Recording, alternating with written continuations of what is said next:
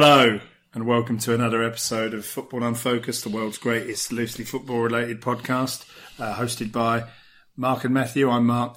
Matthew, say hello. Hello, Mark. I didn't do that on purpose. Straight away, he's failed. He's failed to get his name right. It's because a message came up on my computer. Saying hello, Matthew. So you just read it out. You prompted me. Unbelievable. Yeah. How are you, Mark? Really well, thanks. Yeah, so well. I can only imagine. Yeah, I'm having a great week. Yeah, it's been a really good few days. I'm loving this football season. Oh, mate. It's brilliant. It's early doors. Exactly. It's early doors. I always quite enjoy this part of the season. Not that I particularly follow it, football, but I'd never have guessed, Matt. You've hidden that well. Yeah, but when you see like Brighton potentially going to Europe, as the table stands, they are the at closest the there moment. geographically, so I suppose they could do it in a day trip. Well, that's probably what they're thinking. Yeah, that's economising. Yeah, we really should push for Europe because it's only what. A short dinghy ride. Return. Yeah. Yeah, short. Yeah. Yeah. But yeah, but apart from, sorry, it's early doors, mate. Don't get too. That's fine. It's fine. It's all fine. Matthew, as ever, if you've not listened to this before, we tend to begin episodes of Football Unfocused by exploring. You may have noticed, picked up from the chat early in this episode, that I'm possibly a little bit more bothered about football than my co-host here is. So the way of then, because you do spend a lot of these episodes just listening to me banging on about shit that's rattled my cage. So Matthew's personality is somewhat more mysterious, somewhat more hidden. So I find ways to penetrate the outer shell and to crack the egg that is Matthew by asking these insightful questions that really get to the heart of what he is and who he is. Question 1 this week, Matthew. Matthew, what is your favourite and most favoured style of pants? That's quite a good question, yeah. I'm surprised we haven't asked each other that amongst our friendship group. Well, put it on the list for the next time we have a drink. We're running out of chat. We've chatted about everything you possibly can. We're all 40 years old now. We're bored of each other's company. So just something we've never actually discussed. So I wear brief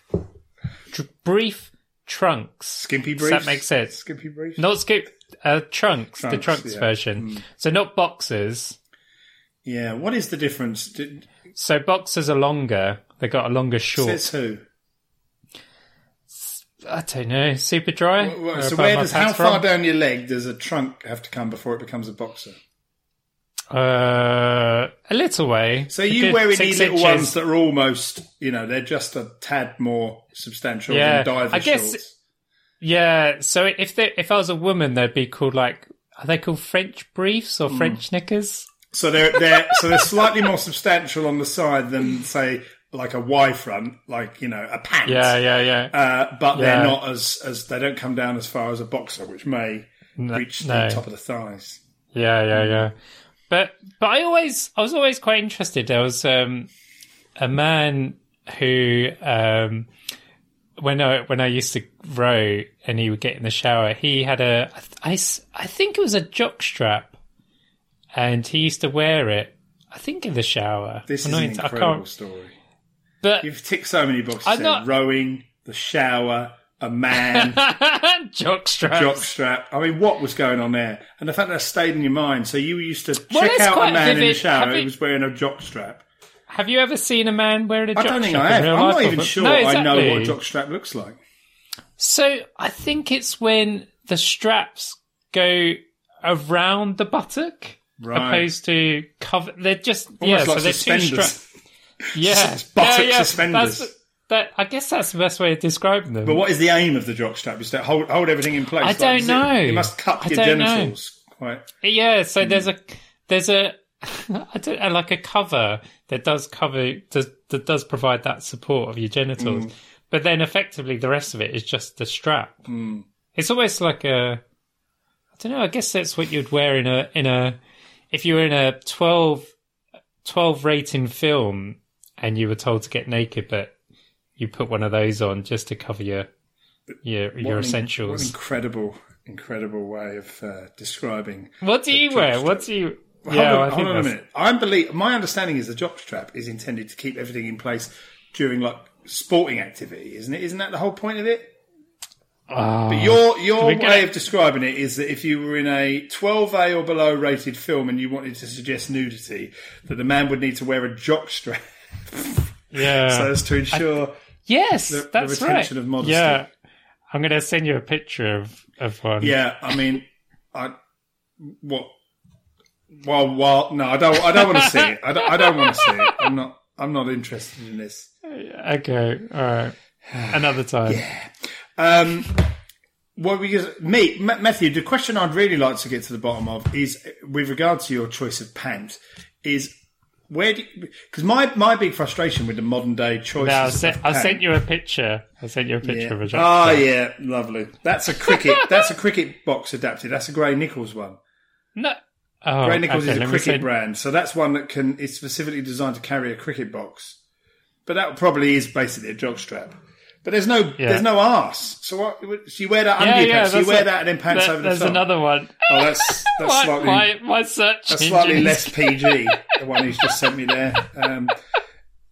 Listeners, if you'd seen the image that I've just seen that he has just sent me, it really does answer a lot of questions, more than I could ever ask. The thing that frustrates me, Matt, about the modern day pant is that they seem to assume that everyone wants to wear briefs, trunks, whatever, that don't have a fly hole.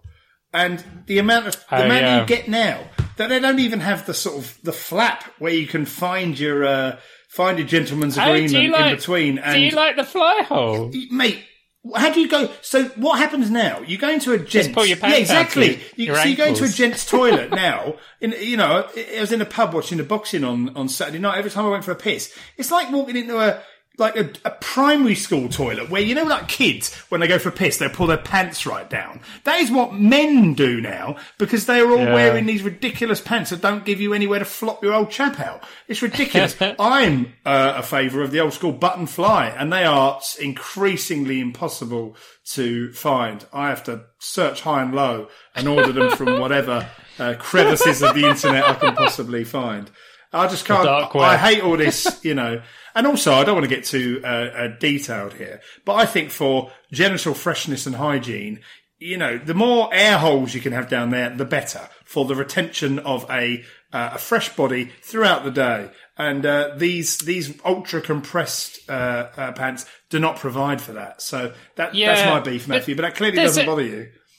Well, I like the support element to it. Yeah. So do you not? Chap. No, I wish. You need to get strapped up.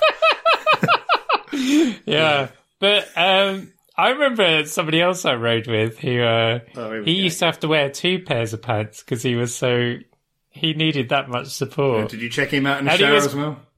I didn't. You stopped yourself from saying massive there, didn't you? Or well hung when you said he was so incredible. I love the fact you remember all this as well. Your mind is just full of it's just banked full of rowing shower scenes. You're just scratching the surface. I really am. Yeah. Well, I'll tell you what. I'm going to come back to these tales from rowing in future episodes. It's a rich tapestry. It's a deep well of. It's going to become increasingly a psychiatrist session, I think. Question 2, Matthew. When was the last time you bought new shoes or trainers? Another clothing-related question there for you. I think I bought Joe. Can I include ones that I bought Joe? You bought them, so yeah. So those are the ones that light up. Do you remember the ones? It was for my birthday. She wore them. Yeah. And they had a message running across the side of them. Yeah. And saying, fuck off or something. Yeah. Well, they had a message. It was a standard message, pre-programmed. But somebody saw them and was like, "Oh, that's impressive. Can I Bluetooth my phone to your shoes and change the message to read something like my name or anything like that?" And she was like, "No, they're just it's just that one message that." And is it that one message? Yeah, it is. So every time you walk past like a Ladbrokes or something, it would say, "When the fun stops, stop." That would be nice. Or like literally, so it's just picking up adverts everywhere you go. You know, the second you go past like a McDonald's, that annoying little stupid whistle thing that they play, "I'm loving it" or whatever, like that sort of shit, and all that bollocks. Or every time you go does past, that play when you walk past? No, but I'm talking like about if your shoes were picking up from the world around, then it would be a digital dumping marketeer's dream, wouldn't it? They could just like zap everyone all the time. Your own shoes are telling you to buy shit. Yeah, I do. What do you think of a Top Flight Time Machine? They're advertising Ladbrokes at the moment, I think sometimes with podcasts, you are subjected to, if you put yourself up to advertising and they see you worthy of advertising, you don't even necessarily get a choice. They just drop the adverts in your episode. So some of them they'll ask you to actually do yourself, like as in provide some sort of dialogue. And they haven't done it for that. They've just literally played the. It's like, I think it was like M&S had adverts playing on Al Qaeda YouTube videos or something. Okay. I think this isn't just a bomb. This is an Al Qaeda bomb. Yeah, good, excellent. I think that's 11 minutes now. Yeah, don't worry, Matt. There's only one more question. Oh. Okay, and in fact, there is also something question. I mean, this is down to you, Matthew. You're the one taking a long time to answer these. Matthew, what's your favourite insect? And for the purpose of this, I will include arachnids. Right. So is an arachnid not an insect? An arachnid is a spider. Yeah. A spider is an arachnid, not an insect. I think there is a difference. No, I'm sure you're right. 8 legs, 4 legs, 8 legs, 4 legs. Is that it's an office reference, yeah. Or 8 legs, 6 legs. Yeah. Butterfly? Yeah, you like a butterfly, do you? Yeah, that would be. But how do you feel about the moth, though? I was going to say they're related. I mean, they're obviously related somehow. They're just dusty. They're not the same thing. They're the dusty cunt relatives, aren't they? They're the dirty, the horrible fuckers that like, you swipe them away and they leave a horrible dusty pile everywhere they go. They're disgusting, big hairy fuckers, and then they've got these beautiful cousins who, but they are essentially the same fucker, aren't they? Yeah. I guess, yeah. No, good. They must. Okay, interesting. You like butterflies, good. And I do have one fight, and this is a new addition to the show. An opportunity for our listeners to ask questions. This came in from. Please do. So this came from Anonymous. Oh, not for me. That's for you. Yeah, shit. This came from Anonymous. Matt, you're such a fucking prick, and I hate listening to you. What's your fucking problem? That came from Anonymous. So would you like to answer that question? What's the question? What's your fucking problem? Yeah, Matt, you're such a fucking prick and I hate listening to you. What's your fucking problem?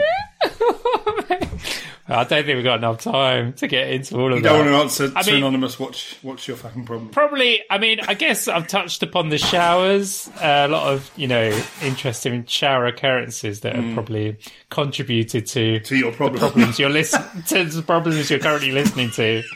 Yes. Good. Okay, well, good. If you want to... If you want to submit a question that will get read to Matthew in an upcoming episode, then tweet us at @FUnfocused. That's at @FUnfocused. Do follow us on Twitter. We've got at least tens of listeners, of followers. Sorry. Well, we've got 10. So please follow us on Twitter. Send us a question and I will ask it to Matthew, no matter how inane it is. Yeah. And if you want to voice record your message, I think you possibly could send your so you could get your voice on the airwaves, on the pod. Can you imagine that? That is the dream, isn't it? But but equally, I'll read it out if you are shy and just want to go old school. Right, Matt, have you noticed anything about football this week that you want to talk about? Not any more than what I talked to you before we started recording. Which was what? Well, you've got Sky Sports at the moment, so you've actually been watching football. Yeah. Well, I just watched the one on Monday. Sorry, game on Monday. But Jay did. So it's currently Wednesday. Yes, we're recording on Wednesday, 24th of August. But Jay did ask me last week. She was like, "Why are you watching all this football?"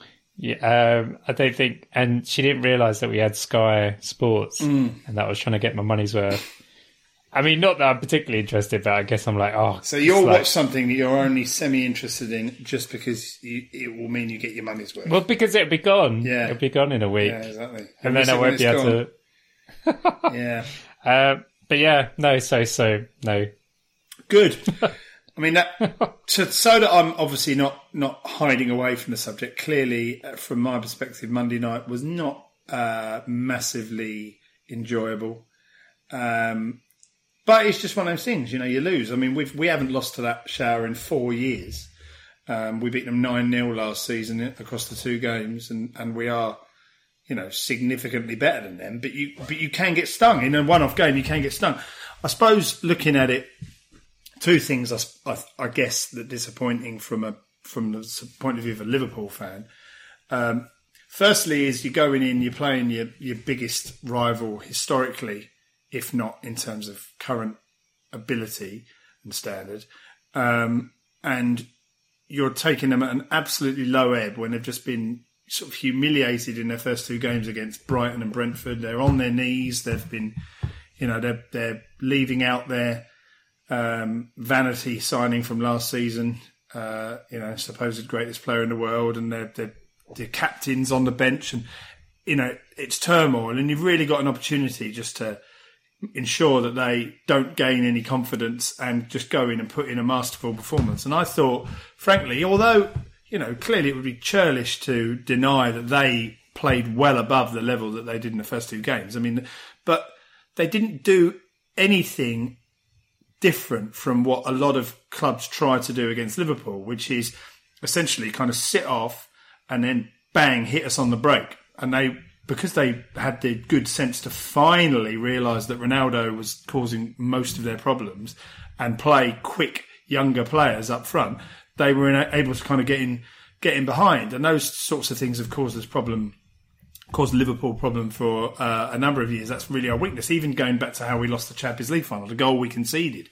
Getting in behind, not necessarily the best cover at the far post, and Trent, even though he's an absolutely magnificent footballer and I wouldn't swap him for the world, if there's a weakness to his game, which is a bizarre thing to say for a defender, but it is his defending. He does have a tendency to switch off. But from a Liverpool perspective, I'm not one of the more reactionary fans. I don't throw my toys at the pram. I try and take every result with a sense of perspective, and I'm still thinking that this has been an amazing period of time to support the club.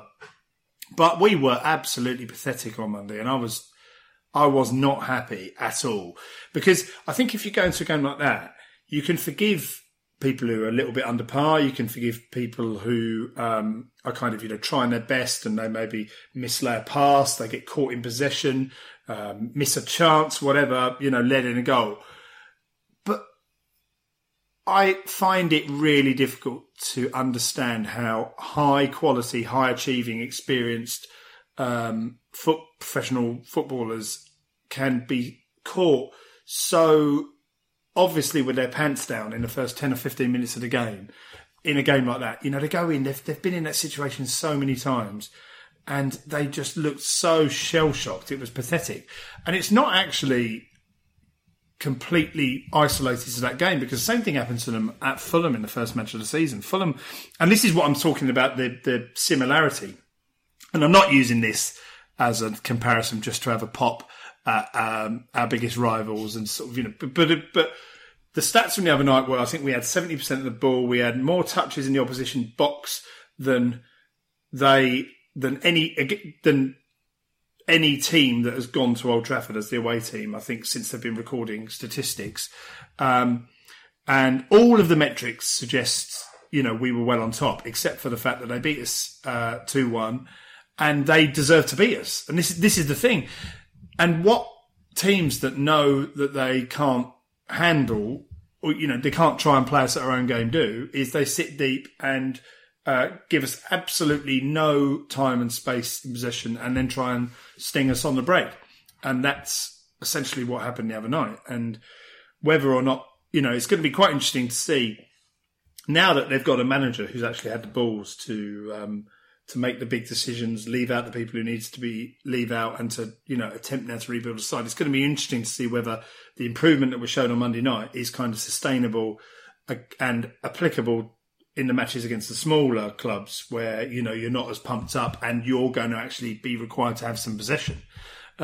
Because where they've struggled in their first two games against Brighton and particularly against Brentford is they had lots and lots of the ball, but they're not sort of good enough, incisive enough, inventive enough, confident enough to do anything with it, and they look completely meek. Whereas against Liverpool, they were able to sit in, let us have the ball, and kind of play to their strengths in terms of hits. But there'll be a lot of games this season when they're playing weaker teams, particularly at home, where that won't be an option. They're going to be expected to take the game to the opposition, and but there's no doubt that they were significantly better. But we were so bad. And there are actually things that some Liverpool fans, which I just cannot get on board with, are like being so over the top in their negativity and concern at the beginning of the season that like you said, it's 3 games in.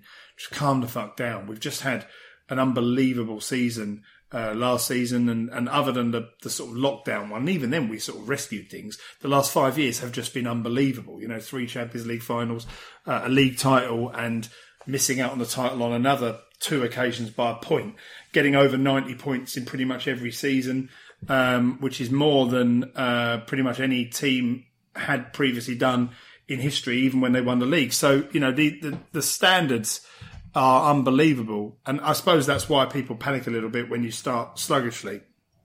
I think where Liverpool could get caught out this season is the lack of quality in terms of strength and depth a little bit, because at the moment they are missing we are genuinely missing 9 players through injury, and that's not the reason we lost the other night, but it certainly doesn't help. Key players as well, particularly Thiago, and then that the new signing gets himself suspended for 3 games for an act of absolute petulance.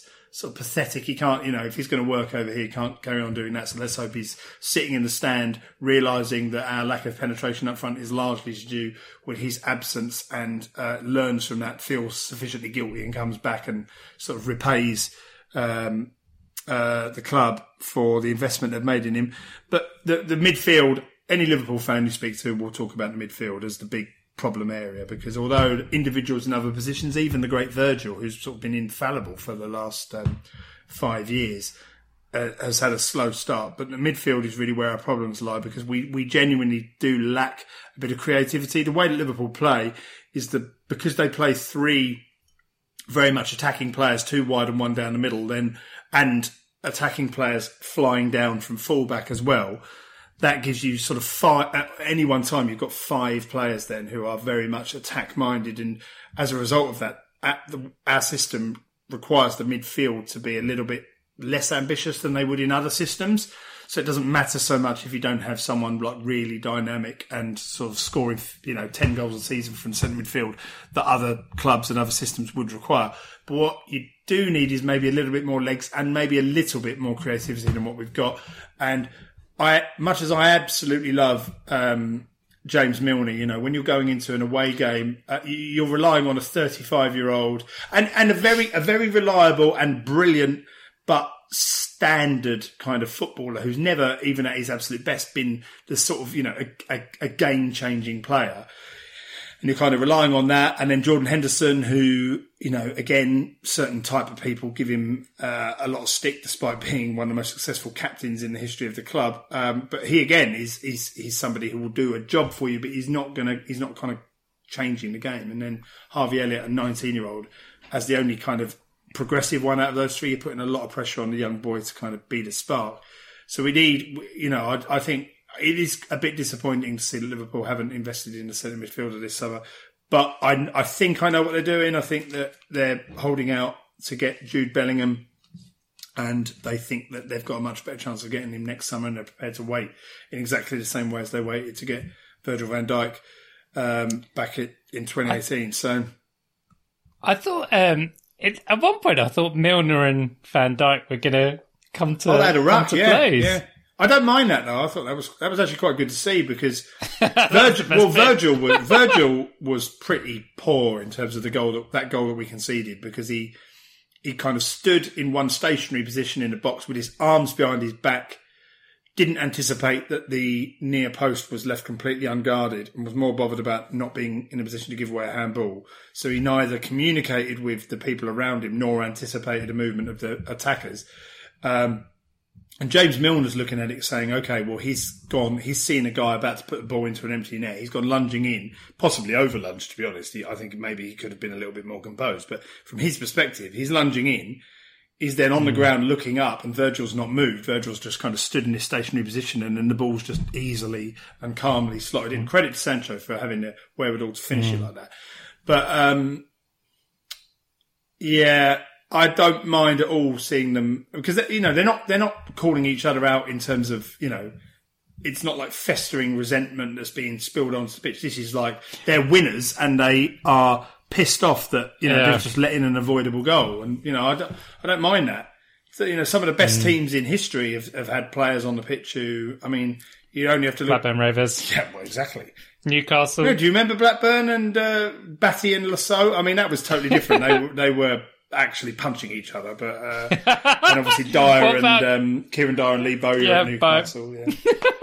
What a great occasion that was, under the management, under the calm and reasonable management of Graham Souness as well. So yeah. Okay, so we did Monday. Yeah, so that's that, and it's just I guess from a Liverpool perspective, just see how the next this season, the way it's constructed, leading up to the break for the World Cup in mid-November, it's so mental. The schedule is absolutely crazy. So the one benefit of that is if you have a bad result, you've got another one coming up pretty soon to kind of sort of put that right. But the amount of games now, because the Champions League draw is on Friday, so by the time this comes out, that will be either a day before or a few days before. But as we record this now, it's 2 days away. And because all the group games need to be played before the World Cup, they're essentially all being played within a kind of 6-7 week block, which is, usually they'll have week on, week off, taking you up until early to mid-December. So none of that this year. As well as having to play 2 rounds of midweek Premier League games before mid-November as well, or maybe 3 rounds. I think it is 3 rounds.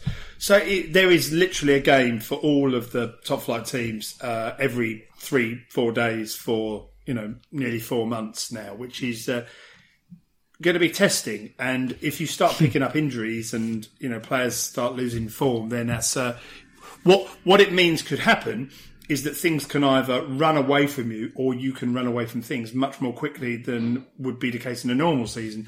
I always traditionally find the beginning of the season quite frustrating, because you just start getting into your rhythm. You have 2 or 3 games, then there's usually an international break in early September and then another one in early October, and you're always kind of stop, start, 2 games, and then essentially then it's 2 weeks without a match. That's not happening this year. I think there's one international break towards the end of September for the last chance for countries to have their pre-World Cup friendly or whatever, or a Nations League game, whatever they're doing. And then that's it. So it is going to be a really full-on time. But I just, in terms of the non-Liverpool stuff that has been played so far this season, it's worth commenting on how well Arsenal are doing. They seem, and it's quite interesting that it's all happening at the same time as they've dropped. They're the latest to do the Amazon documentary, aren't they? These All or Nothing. Oh, things. Yeah. Oh, what is All or Nothing? Yeah. Yeah, and what I find fascinating about it is that the content from that started to come out just before the season started. And there were some clips from that where Arteta was being mocked. For example, before a trip to Anfield last November, he took the players out into the training ground and had big speakers put around the pitch where they were blasting the Cops singing "You'll Never Walk Alone" at him to try and replicate the intimidating atmosphere, and so that his players could deal with it. So quite a bizarre move, to be honest, and Hilariously, they ended up losing the game 4-0. But because that clip broke, along with a few other things, and the fact that Arteta, Arsenal had a bit of a, disappointing end to last season. They were basically in a prime position to get Champions League football, threw it away. It was all becoming part of this narrative to almost mock Arteta.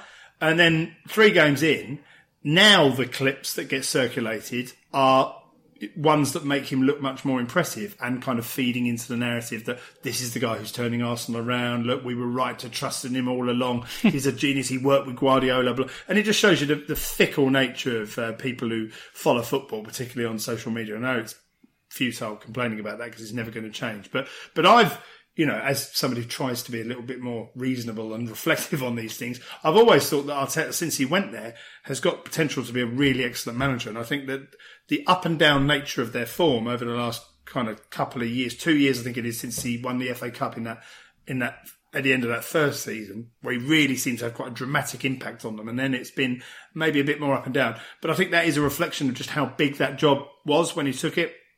They needed a complete overhaul, and they've had, in my opinion, in terms of the way that they approach the game, they've had a real cultural problem for a while now, in that they seem to get into this sort of malaise. They had a really, really soft underbelly. They were typically sort of brittle away from home in particular, never really landed a blow when they came up against the better teams. And they seem to be changing. Now, admittedly, they've not necessarily had the most testing of their first 3 games, but they look good. They look really, really good. Gabriel Jesus looks like a brilliant signing. When you get people like Jesus and Zinchenko in there as well, they're people who are used to winning, so that will bring that kind of winning mentality into there. At the same time, they've got young players who are just getting better and better each year. They've brought a lad back, Saliba, who they owned all along. And actually, I mean, I suppose some people could argue, why the hell were you loaning him out to Marseille when you could have had this really good-looking centre-back in your team when you were struggling the last couple of years? But I suppose they would... their retort would be, well, the only reason he's this good is because we gave him the experience of being out on loan. So, fair enough. So they look really good, and it's going to be really interesting to see as they get some more challenging fixtures over the next few weeks how they go. Obviously, Spurs are looking decent. I would say that maybe their performances haven't been quite as eye-catching as Arsenal, but in typical sort of Conte fashion, they've won. And I think, they are going to be good. I do think they're going to be good. Yeah, it was interesting. So I watched the Chelsea. I don't think. Yeah, we didn't record an episode last week. And no. Chelsea. So since the hair pulling game, yeah, what a match. Yeah, and it was quite a contrast, sort of watching the women's Euros and then watching and then just the English, and then just the managers going at each other. I know it was a bit, but Matt, I know it's pathetic, and I know there's some bits about it you just think, oh, come on, but. Isn't it fucking brilliant? It's so good. That bit is at the end where they're all kicking off in their silly little argument over a handshake, and Tuchel's giving the whole look into my eyes thing. That's what you want, and it's all kicking off, and it's brilliant. I love it when it kicks off. It sets an awful example, and it is childish, but come on, man. It was. I won't deny my schoolboy instinct that it was funny. Bundle. But yeah, it was a contrast to only a couple of weeks previous. Yeah, but the thing is, Spurs now. I mean, because Spurs are not a team. I don't think Spurs. I think quite unfairly actually get labelled. People love to knock out. So much of it stems back to the famous anecdote in Roy Keane's book. When he told a story about, I think it was the year they won the treble in '99 by getting under 80 points and winning the league. Wouldn't happen these days. But anyway, and they needed to beat Tottenham at home on the last game of the season, and I think Ferguson did something like walk into the changing room and said, "Come on, it's Tottenham." And Keane, no tactics. Yeah, exactly. Like the idea of them, and I think Tottenham actually went ahead in that game. But anyway, and I think because of that and the fact that they haven't won a huge amount of trophies in the last sort of 30 odd years, they get this kind of soft underbelly thrown at them as well. But I actually think with them, they're a team that have played with sort of spirit, and they're relatively physical. They hold their own. They're always up for a scrap. Years ago under Poch, the famous game at Stamford Bridge when it was all kicking off, where the night that Chelsea handed Leicester the league title.